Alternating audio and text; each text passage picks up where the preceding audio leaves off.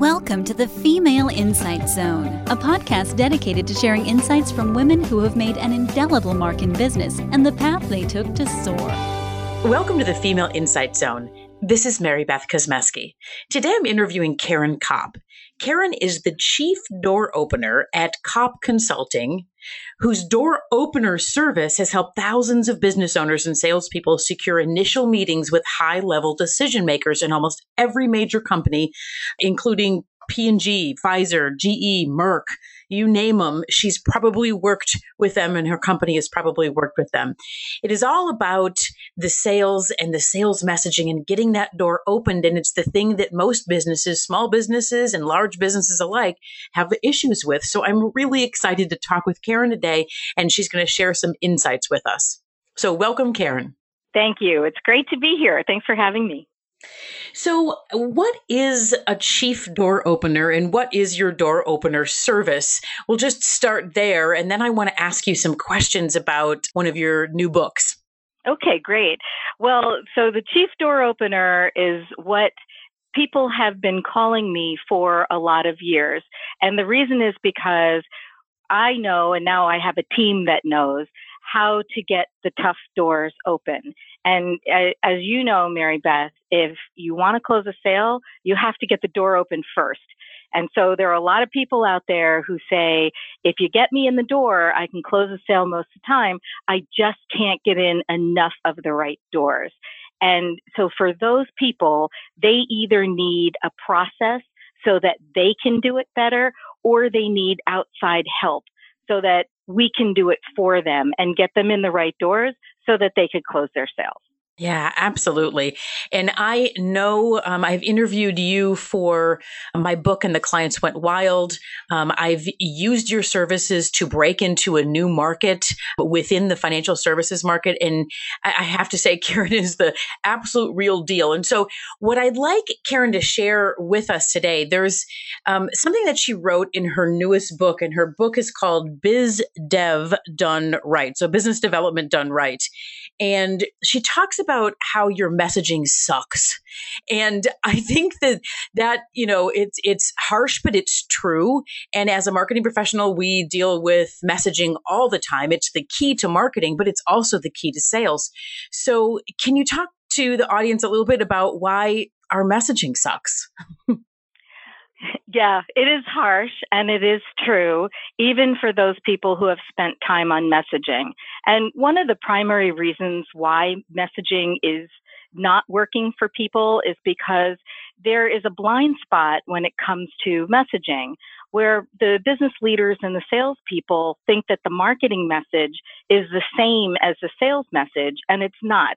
It's actually very different. The marketing message, as you know, is meant for the masses. It's meant for your advertising, your website, your marketing materials, whereas the sales message is the spoken word or it's the email meant for one person, to move one person in his or her thinking from one place to the next.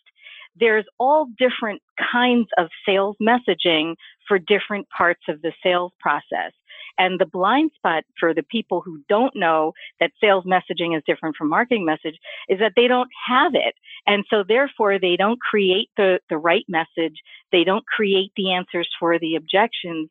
And therefore, in that performance moment when it really matters, they don't necessarily have the right language to pique the interest of the right prospects, to move the prospects from just awareness and thinking about something to wanting to act on it.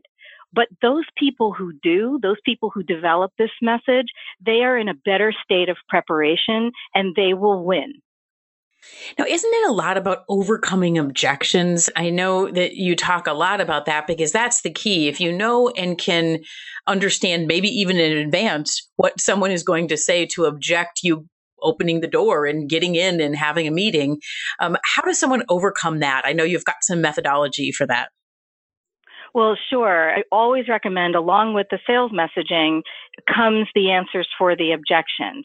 When I sit down and I think about any sales situation, including getting in the door, or really any other part of the sales process for that matter, I can pretty much think of 95% of the objections that I'm going to face. And if I can pre-think those objections, I can also pre-think the answers. If I know the answers before I walk into the selling situation, whether it's in person, on the phone, or even in email back and forth, then I'm in a better state of readiness to be able to overcome those objections and move on to the next step. If you can't overcome an objection, you will never close a sale. Hands down, it's that simple. So can you give us an example maybe of one way or the other, how somebody could, if they think through it, be able to overcome an objection? So maybe give an example. Oh, sure. Well, there are so many. Let's take an industry where there are contracts. And a lot of people think that when they contact a prospect who says, I already have a contract for that there's no opportunity there. And actually, that's not true. There's a lot of opportunity there, but you have to dig for it. When it comes to the contract, first of all, if there is a contract, it means there's enough quantity, volume, dollars that they needed a written document that was put together by lawyers. So people want in on that. How are they going to get in on that? Usually the contracts are a certain length of time, a year, 2 years, 3 years. So if you've contacted a prospect, let's say 6 months into a contract, you're about 3 months away from the review period if it's a year-long contract. So it's time to ask some questions. If somebody says, I already have a contract for that, you can ask, well, when is the review period for when you think about using either the same vendor or looking at new vendors too? And you can get that information. You can ask who's on the review committee so that you know who are the people that you need to meet with ahead of time to know what they're looking for and how happy they are with their current provider. You can ask for the meeting right then and there for sure. You can also ask how satisfied they are with their current provider. And that can open up a whole discussion because if they're not happy, there's usually an out clause in any contract, either for cause or for no cause at all. So if the prospect is not happy with their current provider, they can exercise an out clause, get out of the contract, and give all the money to you.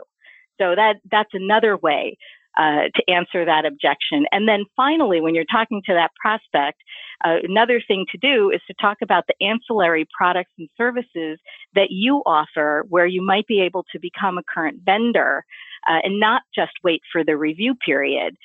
For example, you can say, what does the contract cover? And listen to what the prospect says.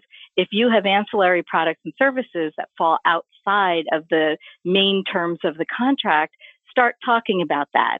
Because if you become a current vendor before the review period for the contract, you'll be in a better position to compete for the bigger enchilada. Yeah, that makes a lot of sense. It's just, I think what you said was so smart. We can think of 95% of the objections. And if we can think of those objections, we can think of the messaging that we would use in advance to overcome those objections. And, there's a lot of objections that people just go, oh, okay. And I already have a contract or I already have this provider is a typical one. And how do you get around those things? So at least you can start building your pipeline. So very right. And that it is to be expected. If a prospect has a need, he or she already has a vendor. How could they not? So it's really important to expect that you're going to hear that when you contact prospects. If you're not ready with a slam dunk answer for that objection, you are not ready to prospect. Yeah, absolutely. So Caryn, I know you talk about sales cyclenomics. Can you share what that is with our audience? Yes. Sales cyclenomics is really understanding what your sales cycle is, not what you wish it was, and not what it was when your easiest client became your client, when that landed in your lap, but what your real sales cycle is. When we're working with clients, they have this hope that they're going to walk into a prospect and the prospect is going to say to them, gee, I can't stand my current vendor. I'm so glad you're here. I have a $3 million need. Will you take a check? That's what they're hoping for. But the reality is that is just the first conversation. there's going to be a subsequent conversation and another conversation and likely some additional stakeholders from the prospect organization that needs to get on board in order to make a decision, especially if it's a big decision. And that takes time. And so when you think about what your sales cycle is, and that has implications for budgeting, it has implications for resource allocations, capacity, all of those, as well as setting a salesperson's quota.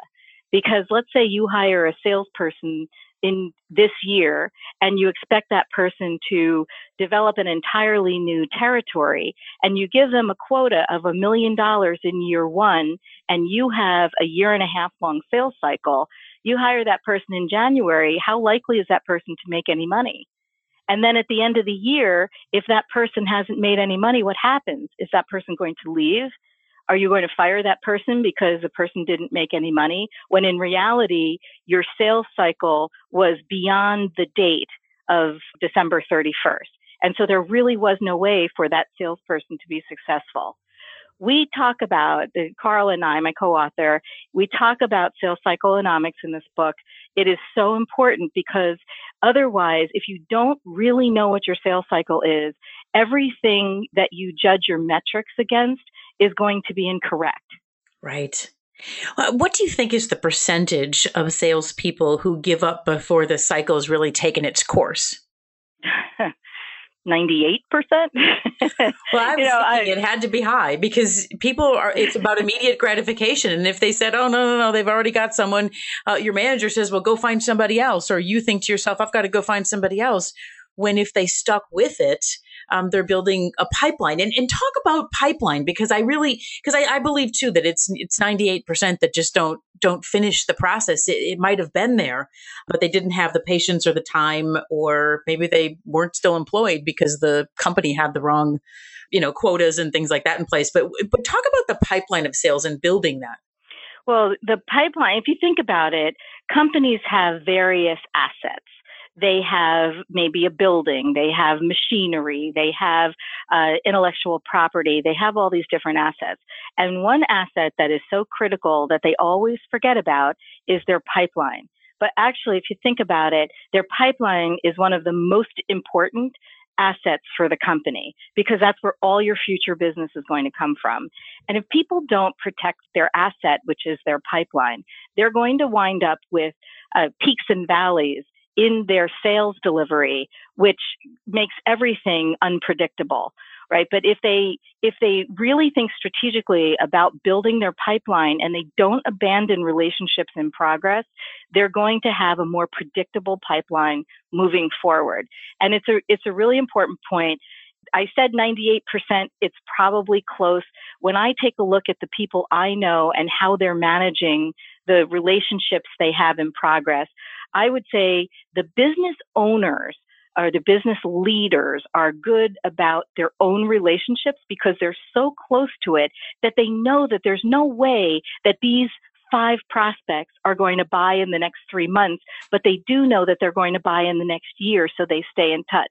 Where it all falls apart is when the salespeople come on board. And it's not only their fault for not staying in touch, but it's also management's fault for not making a culture where follow-up is valued and follow-up is a rule. They're saying, make sure you're spending your time and you've got a quota that you need to hit by the end of the first quarter. Well, guess what? That doesn't lend itself to building long-term relationships. So management and the structure and the culture that they're setting around lead nurturing and relationship building is an incredibly important part of the pipeline. And that is a blind spot that is often missed in favor of meeting Q1 deadline. So do some companies, are they innovative enough to perhaps pay or compensate in some way salespeople for making follow-up or for building a pipeline? Some are. I have seen it. And some actually segment their sales teams that way, where they have certain salespeople who are focused on more transactional elements, where the sales cycles are shorter and the deal sizes are typically smaller, and that they have other people who are focused on the longer term deals. And that way they're playing both sides of the fence. But I have to say, in the companies that I know, those are few and far between. Most of the time, and I'm seeing it more as a trend over the last, I'd say, 2 years or so, that there is a big frustration out there amongst sellers and their managers about wanting to actually do the work of creating and developing a relationship that will lead to the kind of sale they want. They're hoping that big sale will just fall in their lap without having to do that work. And, as we all know, hope is not a strategy. No, hope is definitely not a strategy. But you would think, if you really need people to continue to build the pipeline, that you would in some way compensate them for follow-up. But if the only thing you're compensating them for is sales, then that's the one thing that they're going to focus on. And it's going to be that one and done. I'm going in. They don't have time. They don't have, a buying need immediately, and they go and try to find someone else. And there's even managers who encourage that. So when you're working with firms, talk about how you work with a firm that's been having trouble with their sales. What are you doing differently? How do you come into the process and change what's happening in their sales environment? Right. So that's a great question. And normally where we start is with the door opener service. And that's where people will hire us to create their sales message that gets the door open, and then use one of our senior level business developers. Most of them have more than 10 years experience in business development, and most of them have also been corporate decision makers as well. And so this is the caliber of person who is representing our client out in the market, getting them in the door. So we start there, and by our representing our clients and talking to their prospects directly, we learn all sorts of things. And then we're also able to watch how their salespeople carry the ball from the initial meeting through the rest of the process. As we're doing that, we don't abandon our client after the initial meeting. We are involved in helping them know the right sales behaviors to get to the finish line. As we do that, we notice things.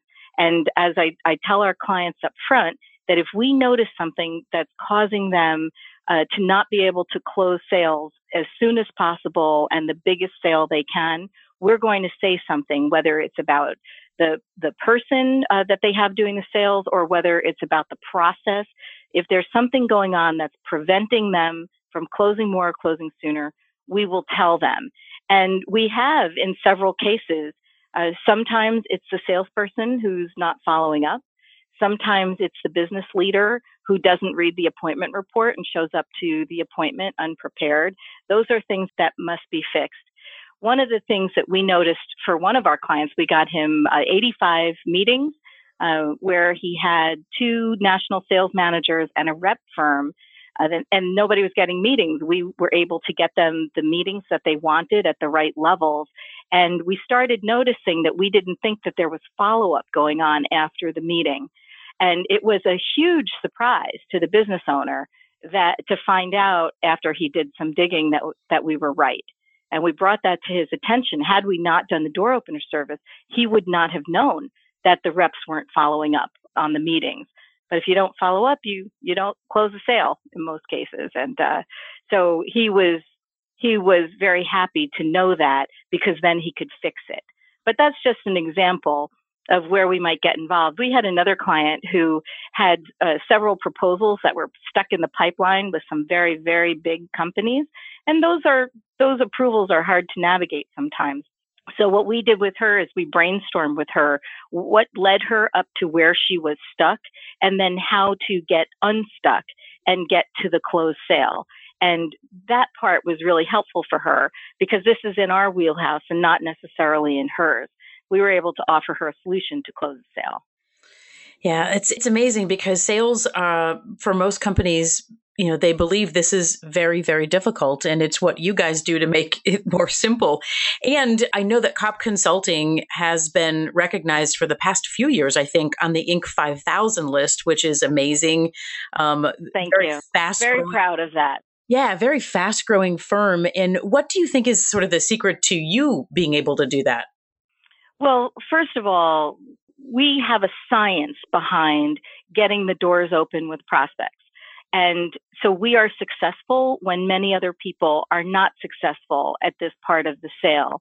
And it happens to be, door opening happens to be something that most companies are challenged by. I mean, look, if you can't get in the door, you can't close a sale. So that can prevent a company from growing. In some cases, it could prevent a company from being in business. So it's critical that they have this function. And the fact that we're selling something that people really need and they're willing to pay for is one of the reasons why we're successful. And then the fact that we're able to deliver on that and give people meetings and opportunities that they wouldn't have otherwise had keeps them with us. And that is a direct reflection of the brilliance of the door opener team and our researchers and our admins who make this work. So that's one of the reasons why we've made the Inc. 5000. Yeah, and I've watched your career for some time and just very, very amazing. So congratulations. How can people reach you and how can they find your latest book? They can reach me through the website, which is koppconsultingusa.com, KOPP Consulting USA.com, where they'll find information about the door opener service, sales message development, as well as my blog, where there's just years of articles about overcoming sales challenges in all areas of sales. They can find the book written by Gould and myself on Amazon. It became an Amazon bestseller. So Amazon.com, BizDev Done Right. And there's another manual that I've written called The Path to the Cash, the words you need to bypass those darn prospect objections. And that's available on my site. Those are the answers to the top 10 objections that keep you from getting in the door. Very nice. Well, thank you so much, Caryn, for being a part of the Female Insight Zone today. Well, thank you for having me. It's a wonderful podcast that you have for women to be able to better their skills and to learn what they need to learn to get to greater heights. Well, and thank you for giving of your time to this. Appreciate it. Thank you. Thanks for listening to the Female Insight Zone, a podcast dedicated to sharing insights from women who have made an indelible mark in business and the path they took to soar. This podcast is a part of the C-Suite Radio Network. For more top business podcasts, visit c-suiteradio.com.